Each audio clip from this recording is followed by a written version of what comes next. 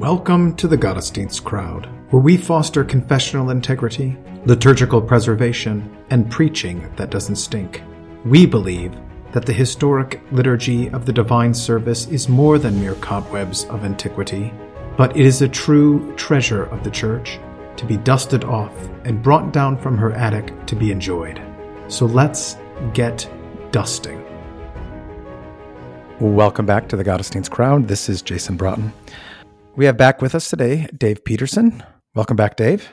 Thank you. Glad to be here. We are looking at the gospel reading for the first Sunday in Lent. It comes from Matthew chapter 4, verses 1 to 11. I'll read that in the English Standard Version. Then Jesus was led up by the Spirit into the wilderness to be tempted by the devil. And after fasting 40 days and 40 nights, he was hungry.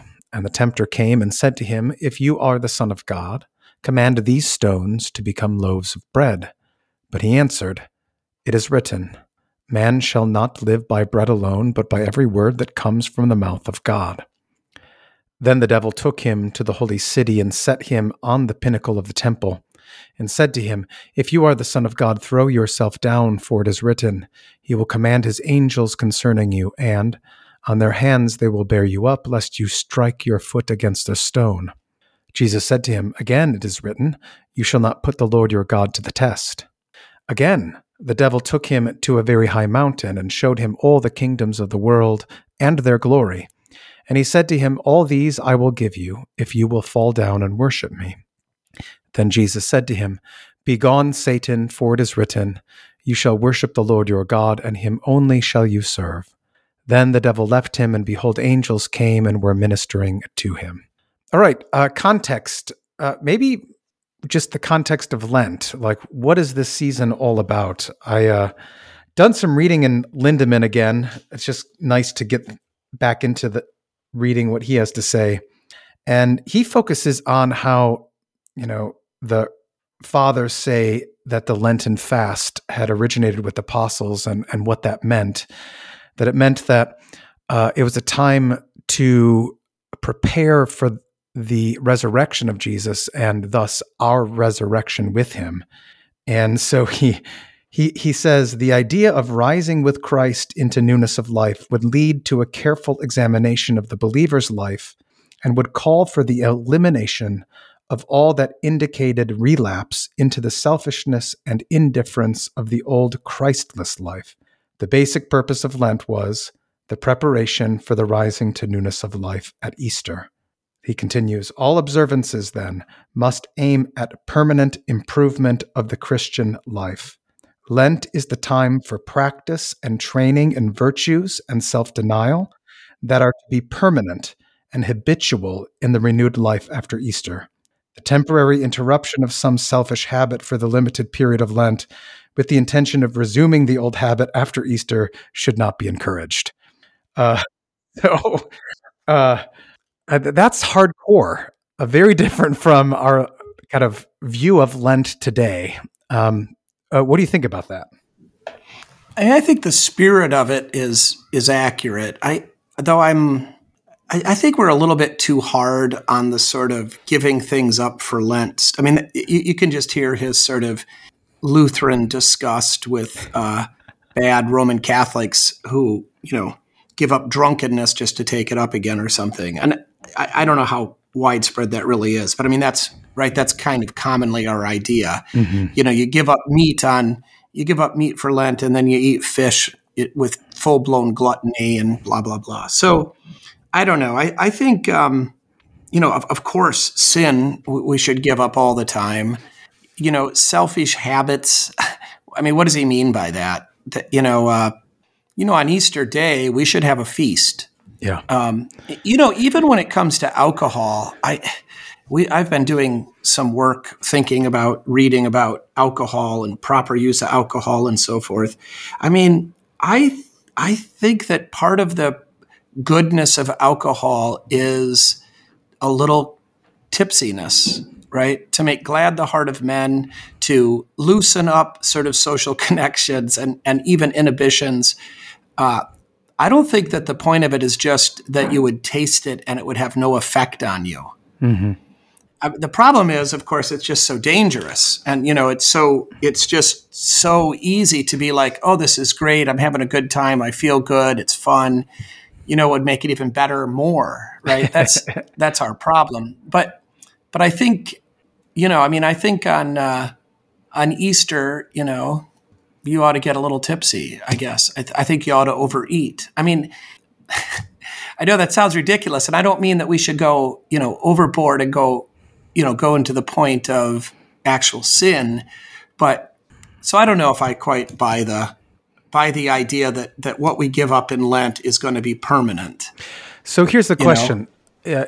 When the Bible thinks of feasting, do they think of what is eaten at a feast, or they think of how much, or is it both? I think it's both. I mean, There's, talk about, the wedding at Cana, right? But then also the kind of extravagance with quantity that you see, in the eschatological stuff. Okay. Hills dripping with wine and all that. So certainly quality is part of it also, what they're eating, the marrow, the fat, the wine. But so anyway, I don't know. Maybe I don't want to be too hard on Lindemann there, but I think in some ways there's been a lot of kind of Lutheran, at the popular level, a kind of Lutheran despising of Lenten disciplines because they're not as pious as they could be or something, Okay, sure. But it sounds like he's more hardcore on the piety than we would even be. And and I think that's good. Yeah. I mean, I just didn't like that last correction bit. For us, right? To Yes. see that we should view these practices as something to be long-term, not just to get through, to be done, to take it up again. Long-term in the sense that we are training ourselves to say no to our bodies, to our flesh. And that doesn't mean that we're never going to have chocolate again, but maybe our relationship with chocolate has been changed forever because of this. Yes. Well, and maybe we're going to actually then be able to savor chocolate. Right. Yeah. And not just pig out on it or be ruled by it, like so often the case is. Exactly. So, part of this idea of feasting is to fasting is for the sake of feasting, and so that we would have the proper relationship to it. And one of our problems is, we're just, in our day and age, we're just feasting all the time. Right. So that, But that's part of the whole, I think also the gift of the Sabbath, that there is rest and there is recreation and, so. Okay. So other, issues in Lent, the training, that kind of runs through all of Lent. So what is the training being put forth in this text? And contextually, where does it fall in Matthew's gospel? Well, it's right after the baptism. So it's as soon as he's anointed, he's handed over to the devil. It's so beautiful, terrible, but beautiful. I mean, that's the context, and from here, he's going to go and start calling disciples and, his public ministry. Mm-hmm. So that's the context in Matthew, and in the other two. I think in terms of Lent, right, in some ways, Invocavit is more programmatic than Ash Wednesday. But I mean, I wonder what the history of Ash Wednesday is. I just thought of that. I don't actually know because it seems to me that this text is more foundational than the Sermon on the Mount in a sense, and the other texts as well, because you do have this. This is a very rich Sunday. The Old Testament is the Genesis 3, so you got that whole thing. The epistle is St. Paul talking about all of these sort of almost paradoxical contrasts that aren't, right? So you have things like we are deceivers, yet true, unknown, yet well-known, dying, behold we live, so forth. So there's that. And then the collect for the day is one of the most fantastic collects. The gradual and tractor, Psalm 91, kind of playing off of the devil's misuse of those passages. Hymnic, you're going to sing A Mighty Fortress. But so there's just like so, and then we have the litany also. We do the litany every day in Lent. Okay. So there's a lot going on.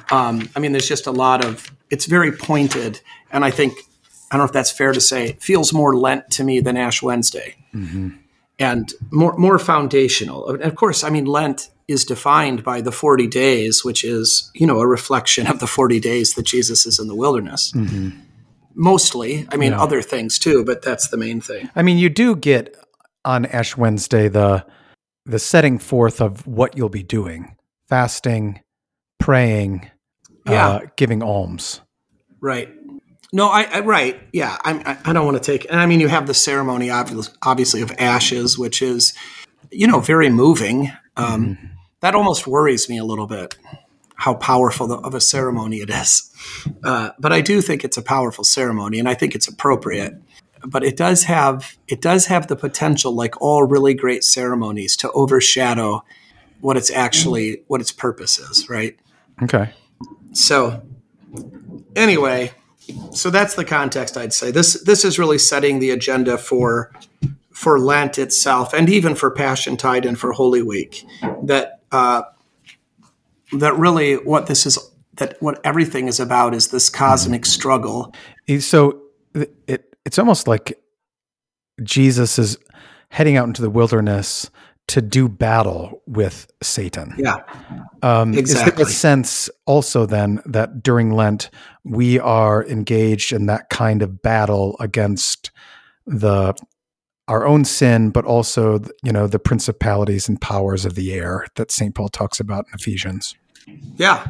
I think I think the idea is that it's being drawn, to the forefront of our consciences, but that we should recognize this is the daily battle of the Christian. Mm-hmm. And that we are engaging in spiritual warfare, and the devil is not far away. Yeah. So I think I was going to get to this later, but Chemnitz's Lotzi on angels is really worth reading before preaching on this text again.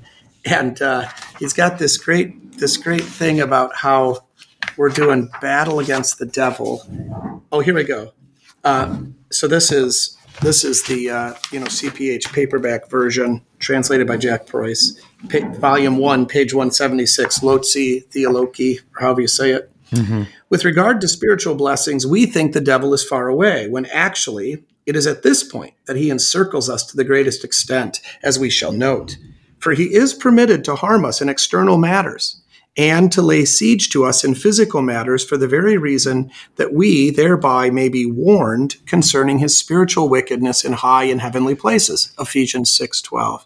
So now, then he gives a list of when and where and how the devil attacks us, and he's got 7. 1, when the truth of the gospel is preached, he binds many so that they cannot see. And he gives a passage, 2 Corinthians 4:4.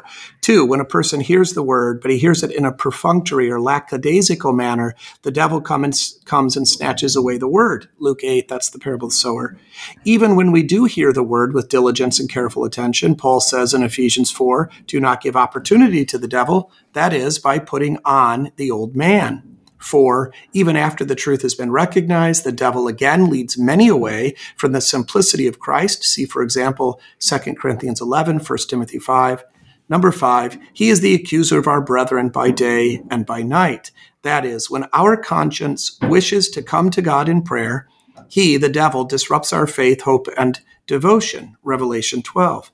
6, when we are happy, we must not be elated, lest an occasion be given to Satan to harass us, 2 Corinthians 12. In sadness, we must be on our guard so that we are not taken advantage of by Satan, 2 Corinthians 2. When we are in the exercise of piety, in fasting, prayer, etc., Paul says in 1 Corinthians 7, beware lest Satan tempt you. And then he gives some examples, and it goes on. There's more here. And then he gives a whole... But what are we supposed to do about all this? So I'm skipping down a few paragraphs. Resist, says Peter. 1 Peter 5:9. Put on the armor of God that you may be able to stand. Ephesians 6:11. Or, O Lord our God, make us steadfast and protect us. And on and on. Anyway, it's really that's just part of the treatise on angels. But this idea that we are engaged in spiritual warfare and we need to be conscious of it and active in it. Now that's really good stuff. Yeah. I mean, it is Chemnitz. What do you expect? To be mediocre? No, I know he is. I'm with you. I'm constantly surprised at how great it is, even though, I shouldn't be at this point.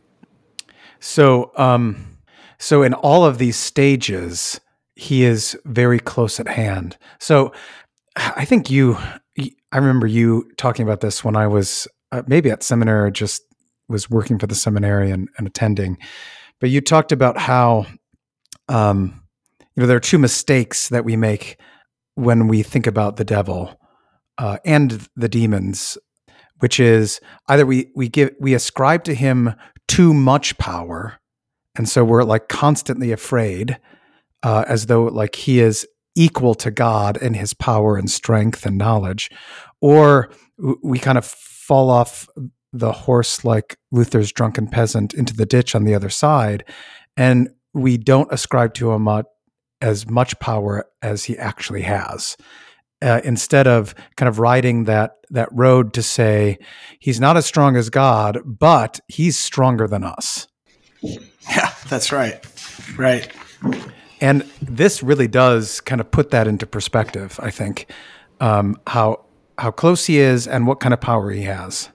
Yeah, yeah. And how he's, just lying in wait all the time. Mm-hmm. And that, sins are, when we commit sins, particularly sins against our conscience, these are opportunities for him. I'm fond of saying that viewing pornography is like using a Ouija board, and it's a portal for demons to come right into your home. Mm-hmm. Or wherever you're, this is really, this is a full-on demonic activity. And I mean, it's basically equal in my mind. Viewing of pornography is equal to satanic worship. It's just awful. Yeah. So why would you do that? I mean, okay. I know why we would do it, but right. Yeah. All right. So let's head through the text. Did you see any translation issues, or just want to drive right into the three temptations and what they're about? Yeah, I didn't have any real translation issues. I did want to highlight, I think there's some interesting vocabulary here. Particularly, I love this in the second verse or so, where the devil is called the tempter. Mm-hmm. So that's kind of nice, right? He's called the diabolo, right? The devil. And then he's called the tempter. That this is his activity. Was there anything else? Seems like there was, but yeah. He's named later Satan. In this same pericope? Yeah, verse 10. Jesus says, "Begone, Satan." Oh, right. Oh, good. So you get all three there. All three names, or yeah. I mean, he's not called the murderer here, or liar, but yeah. But tempter kind of carries a little bit of that. Right. Stretching of the truth kind of thing. Yeah. Mm-hmm. Well, I mean, we've got Satan means adversary, right? And or accuser, adversary, accuser, something like that. Yeah. Prosecuting attorney. No, diabolos means adversary. You're right. Yeah, that's right. Satan means accuser. Yeah. Okay. Well, I like the order of the miracle or the temptations in Matthew, maybe just because I'm used to it. But it is kind of helpful, I think, to sort of lay them out.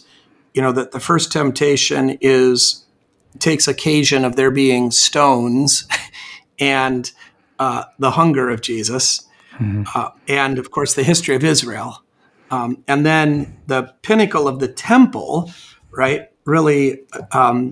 Is really more focused on, in some ways, the kind of supernatural, what Jesus is owed by these angels, even more than, King David is or any of us are. And, in this place, the temple where they're supposed to be worshiping him, and, they're probably looking right down upon the court of the Gentiles where the money exchanging is going on and all of this sort of wickedness is happening. And then finally on the mountain, And here the occasion for the temptation is the kingdoms of the world that Satan displays. And I had never noticed this before, and maybe it's not that big a deal, but I think he says he will give to Jesus the kingdoms of the world and their glory. And the pronoun struck me this time, right? What glory can Satan give? I mean, it's a false promise anyway. He doesn't have anything to give, but at the same time, right? The glory of Jesus is that his self-giving on the cross. Mm-hmm. And so the contrast with the sort of, the fickle, temporary glory of men, but, much more kind of fun and comfortable in the moment. So the way that it progresses, I think the other progression in Matthew is that the last one is the most outrageous. Yeah.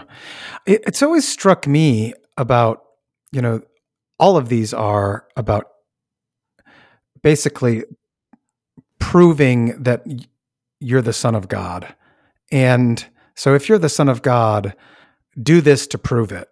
And it always kind of strikes me that this is kind of how a lot of temptations work, even from, one man to another. We're asked to prove ourselves by doing something that would actually prove contrary, or we step into a trap that it indicates that we don't have the kind of restraint or the kind of power that we put forth. And how common this kind of thing is, where it's just the gauntlet is laid down and we feel internally like we need to prove it, when we kind of know that if we take the bait, if we pick up the tug of war rope, we're going to prove the opposite. But the temptation is too delicious for us not to do it. Right. Which, then I mean, seeing temptations that way, I think really plays into, and here too, that it's really a temptation to pride, right? This is what presumably, what caused the devil's downfall was his pride. Yeah. And this is just what he assumes will also work for Jesus. Yeah. And of course, he's wrong, but when he's talking about Jesus, he's wrong, but he's not wrong when he's talking about us. Right. Well, I mean, he's projecting, and so often we see that even, in a world of politics or whatever, people accusing someone of something that they're guilty of themselves. Yeah. Yeah. And so I think it's, I was going to say the answers that Jesus gives to all of these, it's often pointed out by Lutheran preachers that he quotes the Bible in response, which is true. It also happens to be true that the response to temptation is the law, right? He doesn't, in fact, I think if he would have quoted the gospel, he would have fallen prey to the temptation, because the devil is asking him to do things that God has forbidden. And if the answer is, well, my Father loves me and I'm free in the gospel, right? Then that's kind of in a way, I think, interesting too, right? He has to. The response is, look, God forbids that we live by bread, right? God forbids that we tempt him. God forbids that we worship other gods. Mm-hmm. And in each case, the response is, you're asking me or demanding me to do something forbidden.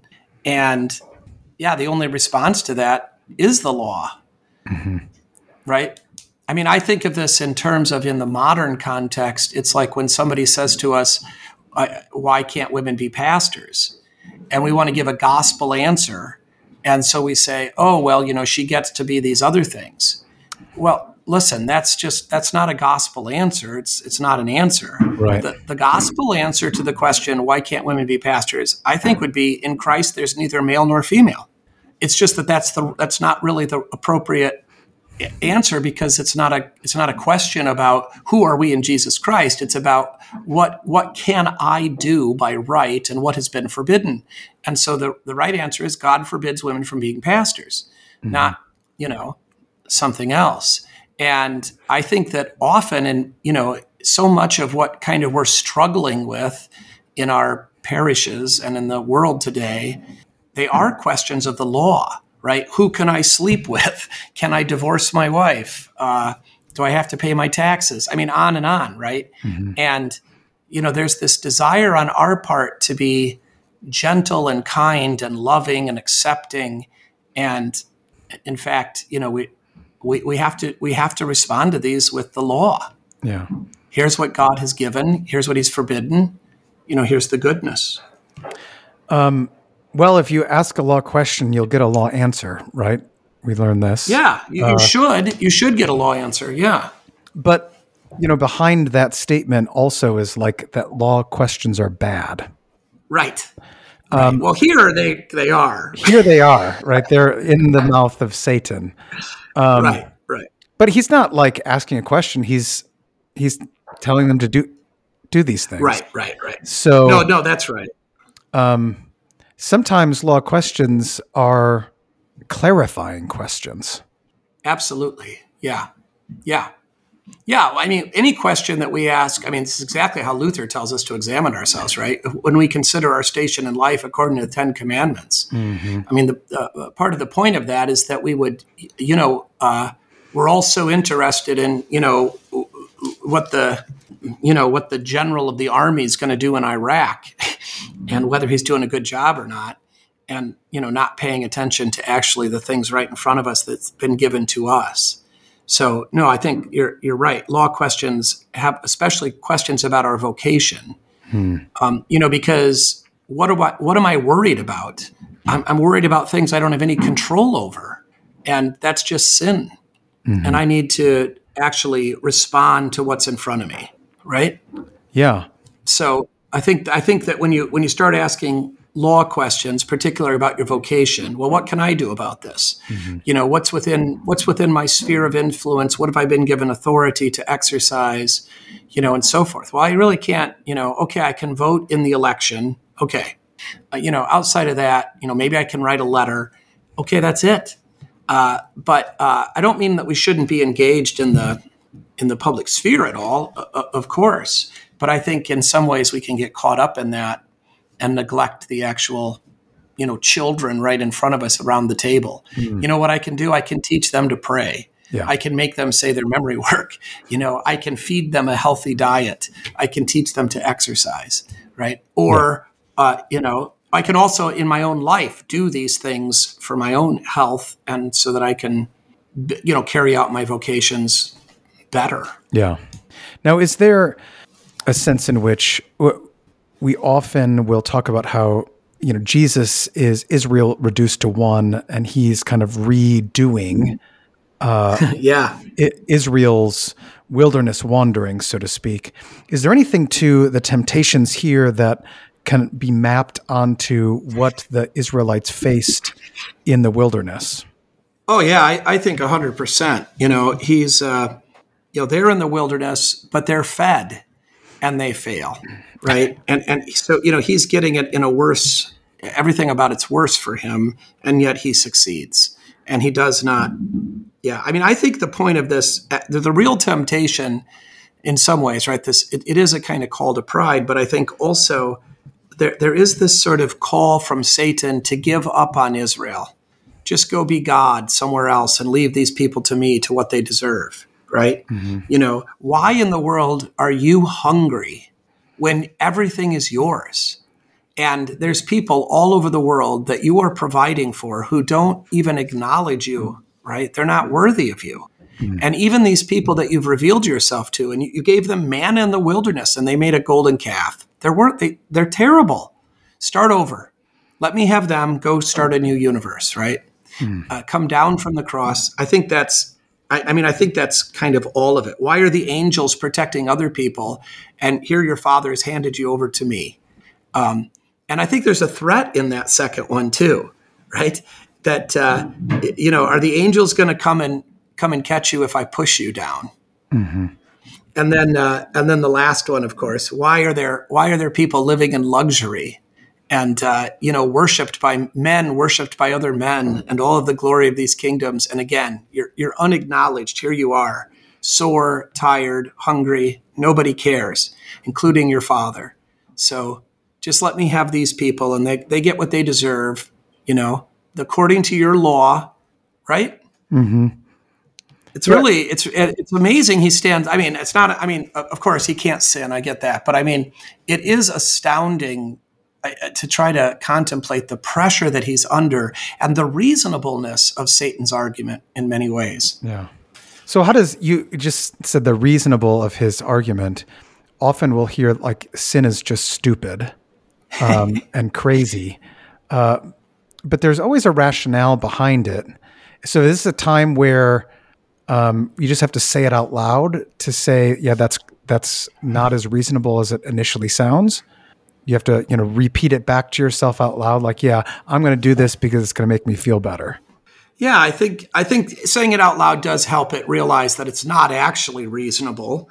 I mean, it would only be reasonable if God weren't love, right? Or if God weren't actually good and didn't actually create creation originally good. So, I mean, in that sense, right, it's obviously not fully reasonable. I think it's fair to say sin is stupid, but yeah, we do need to recognize that while it's stupid from the point of view of actual wisdom, in the moment, it seems like it's going to deliver. I want this thing and I'm going to get it. I want this and I'm going to take it. Now I got it. So there, it worked. Except it never works, right? It didn't work for Adam and Eve. It didn't work for the devil himself. It never works for anybody. It's kind of like scratching the itch, isn't it? It's like you scratch it and you think it's going to go away and get better, but it only gets worse. Yeah, right. The devil's always a liar, and he never delivers on anything he promises. Nor can he really carry out anything that he threatens. What do you mean by that? Well, I mean, he doesn't, right? Eve doesn't become like God the way she thought she would. It was a trick or a deception. And in the same way, when he threatens us with, if we don't do this, whatever, God's going to hate us, or God hates us anyway, so we might as well. Or, yeah, he's not. Again, he's not omnipotent. He's under control. He's a dragon, but he's on a chain, and. Even with Job, right? He's not allowed to just do anything that he wants. He's always actually. I mean, I do like this idea of that he's being himself actually tricked, and there's even a sort of sense in which the crucifixion itself is a temptation to the devil that he falls for. Right? That he thinks, I mean, he knows the prophecies, he knows God's character at some level, but he doesn't believe in it. And so when he gets the chance to kill Jesus, even though he knows intellectually that this will destroy him and his kingdom and win salvation for mankind, he's like, I got to do it. It'll feel so good to kill Jesus. And he does. So the primary thing then is that not only does Jesus win, but he exposes that the devil is defeatable. Is that part of what we also see here? Is that it's not a foregone conclusion that what the devil says goes. Right. In fact, I mean, we should be suspicious of anything that he says. Right. I mean, he has been he's a liar and a murderer from the beginning. And I mean, he's the opposite in that sense of God. We should trust everything in the Bible, right? This is what we should believe and trust. It's been proven over and over again to us that this is good, that this is solid, that this is eternal, but of course, again, the flesh is weak and gets tricked. Yeah. All right. So in terms of like doctrines, we already kind of laid out a little bit about the Word of God and its importance here, the power of the devil, and also then the lack thereof. Are there any other doctrines to bring forward in this text? Well, I think, you could do a lot with either angels or with the devil or demons or both. The Loti Theology by Chemnitz is really great. Also, the explanation to the Small Catechism from 2017 has a lot in it. So if you use the index and go to those questions, and then, there's not only questions and answers, but also Bible passages. So, yeah, there's a lot to be said about about what, because there are angels at the end of this, right? The good angels, the holy angels come and minister to Jesus. And also the angels are invoked. And I mean, what are we actually promised in Psalm 91? So I think those are doctrines, both of those things, the reality of the invisible world that God created the angels, what they are, correcting, do we become an angel when we die, or, all that kind of stuff. So there's lots to be done there. And also Chemnitz has, at the end of that treatise, he has why this doctrine is useful. And so if you think, well, who cares? Chemnitz cares, and you should too. So also really the humiliation of Jesus, right? That is that, he, and maybe the connection between his active and his passive obedience. Yeah, I was just going to ask about that. His active obedience is that he doesn't sin, right? He's tempted and he resists. But the kind of passive obedience here is that the Holy Spirit is the one that takes him out there. Mm-hmm. And he allows himself to stand in the stead, to be the one Israel, to suffer the humiliating and false accusations of the devil and the sorrows of being hungry and so forth. So he is doing that, in our, well, both of those things, but right in our stead, and defeating the devil for us. So, and there's certainly direct correspondence with the crucifixion itself too. Mm-hmm. So those are good doctrines to go after. I mean, again, you could certainly talk about the word, because that it is central here, how the word is rightly used and how it is that the word overcomes it. This is more kind of in training, but certainly to recognize, to maybe talk about Lent itself, and Lenten disciplines and traditions that are helpful in terms of making Lent a training ground, and particularly a training ground for how to resist temptation, right? So prayer, Holy Scripture, and fasting, right? Mm-hmm. There's a lot to be talked about here, not just in the example of Jesus that we should imitate, but also other places what he says about fasting. And I think it's that podcast you did with Ian Kinney on this was great. So this could be an opportunity to preach on fasting, mm-hmm. and the other stuff too. But again, Chemnitz has a whole thing in there about how the devil is resisted, and he's got so much in this treatise. You couldn't preach it all, but you could pick one of these sections and take his 7 points on the Bible passages, and there's your sermon outline. And resisting the devil and resisting temptation are really the same thing. Mm-hmm. Okay, is there a sense that so we begin Lent with Ash Wednesday, where we focus on fasting, prayer, and almsgiving. Is there an alms thing within the temptation? Perhaps just the giving of himself to be tempted, or maybe I don't. Maybe there's something in here about the temptation to misuse creation. On the kind of the opposite of almsgiving in a way. Mm-hmm. And then you could, Jesus, right? He sees the kingdoms of the world. He doesn't take them. He doesn't use them for his own purposes or his own pleasure. That's sort of the opposite. And maybe you could talk about, how is it that gluttony is overcome? Maybe what's the other word for, what's the word for loving money? Greed. Greed. Is that right? Okay. Well, anyway, that shouldn't have been so hard. The antidote to greed is almsgiving, right? To give it away. So I don't know though. Yeah, that's a little harder to see the connection, I guess. So what about consolation here? Is it just that Jesus wins? Is it that just that? that the Father sends the angels to minister?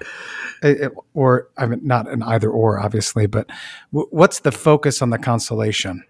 I know just that Jesus wins, of course. But I mean, it's kind of that's the Sunday school answer, right? And they're not always wrong, but right, but not exactly real insightful or right. Certainly that he's being sent for us in our place to suffer this and to win the victory in our stead, and the victory that we absolutely could not win, right? There's no way we could have done this. So that's consolation, absolutely. And he does it willingly, and he doesn't fail. Thanks be to God. I think, there's consolation in the fact of these angels coming to minister to him. And there's also, I think, there's consolation in the answers that he gives to the devil. That his response to the devil from, Deuteronomy 8 about, we live by every word that proceeds from the mouth of God. Hey, there is actually a way to live, right? And, maybe that's a law statement, but it is showing that God actually has a good eternal order into which we belong and to which he's called us and provides for us in it. Yeah. And, same thing. He does actually give his angels charge over us and on. So I don't know. And the worship of God is actually joyful and good. And, we receive the forgiveness of sins. So there's consolation in here for sure. Yeah. Could a consolation be, Satan is tempting Jesus, if you are the Son of God, then prove it by doing these things. Often we get, if you're a Christian, then, why do these things happen? Could we flip that around and say, since you're a son of God, since you're a Christian, these things do happen. This should not be a reason to doubt, but to be lifted up that, you're going through these temptations and difficulties precisely because, not in spite of. Yeah, I like it. No, I think that's really helpful. Yeah.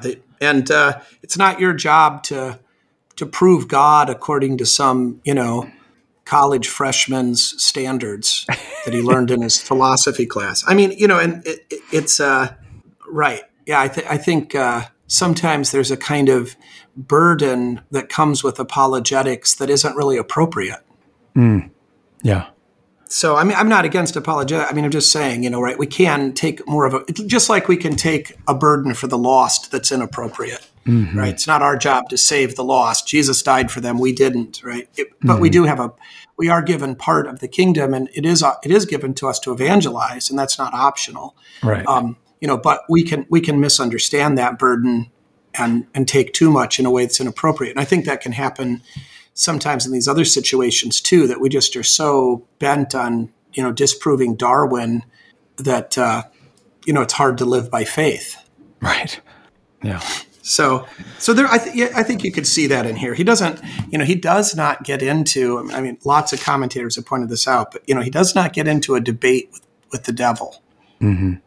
Yeah. Well, it's almost as if he's kind of like, well, you're making the statement, you have the burden of proof, I don't. Yeah. I think if it wasn't for us, he wouldn't even talk to him. I think the only reason he answers the devil is for our benefit, so that we would know how to rightly use the word and also would know that the word is sufficient. So we don't have to get into long, complicated. I always, I got a great story about Jackie's dad. So he was a Missouri Synod pastor. He's in his 90s now, retired. But when he was in Iowa in the early 70s as a pastor, I think it was John Tejan came there to debate, and nobody would debate him, even though lots of conservatives, believed he was wrong about the whole, the inerrancy of Scripture and the historicity of Adam and Eve and all that kind of stuff. And Jackie's dad did it, even though he didn't have any advanced degrees. And I don't want to make it sound like he's dumb, but I mean, he couldn't hold his own against John Tejan, who was very articulate and well-educated and had lots of, but her dad did it because somebody had to. And, anybody observing this would say, well, he lost the debate, right? Yeah. He was outclassed. He was out-argued. He wasn't, anybody watching except for the holy angels would say that. Right, because all he did was he just quoted the Bible, and God bless him for that. That's wonderful. That's great, and I think it's commendable. It was great. It was hard. It was painful for him. He was humiliated by it. He knew he would be, but he did it anyway because he wanted to bear witness to what Holy Scripture says, and God bless him for that. What a marvelous example. But to be counted as fools. I mean, that's kind of what St. Paul in Corinthians is talking about, right? Yeah. For that day. Yeah. We're labeled as imposters, yet we're true. We're called all these things, and yet that's not the case. Yeah, that's right. That's right. Yeah, that's a good connection. So in a similar vein, so here's Satan. He knows the truth, but he's trying to call into question the truth of the sonship of Jesus, and then thus the divinity of Jesus, and that's what Saint Paul is encountering everywhere. That they're false, or that he's not a real apostle, and how much is that the case throughout the history of Christianity? Perhaps not in the United States since the, Second Great Awakening, but certainly in the past, 10, 15 years, where Christianity is really kind of under attack, and we're seen as kind of pariahs and false, and really kind of like the refuse of the earth. Yeah. Is there a way to bring those things to bear on what kind of we as pastors, or even as the people in our pews, what they face in terms of that kind of worldly pushback, as a way to a rally cry almost, to say, like, don't give up. Yeah. Yeah, don't be ashamed of the gospel. Mm-hmm. And of course, in our fallen flesh, we often are. But, just to be, I think, maybe to be reminded of that. And this is what is eternal. This is what's good. This is what's trustworthy. And, the fickle opinions of men are not, and they're not worth it. Mm-hmm. We're doing work here that the world does not recognize, but the raising of children matters. And, even though it's only a few, just the ones that have been given to us, that's the good work. And that's going to last, because those children are going to live forever. Right. Yeah. So you've been preaching on this for over 20 years now. What do you think you're going to focus this time around? I think I might preach on Psalm 91 this year. I mean, I'll tie it obviously to the Matthew 4, but I think maybe it would be helpful to look at this and to consider the reality that we are surrounded by enemies, and we are under attack, and God has made these promises to us in Christ to see us through and protect us. And that's the right use of these passages that were misused by the devil. Oh, that's good. That's good. Any final thoughts? Anything that we didn't bring up that you wanted to touch base on? I think we got pretty well through it. Okay. Well, thanks for your time, Dave. We'll pick up with Lent 2. All right. Thanks, Jason.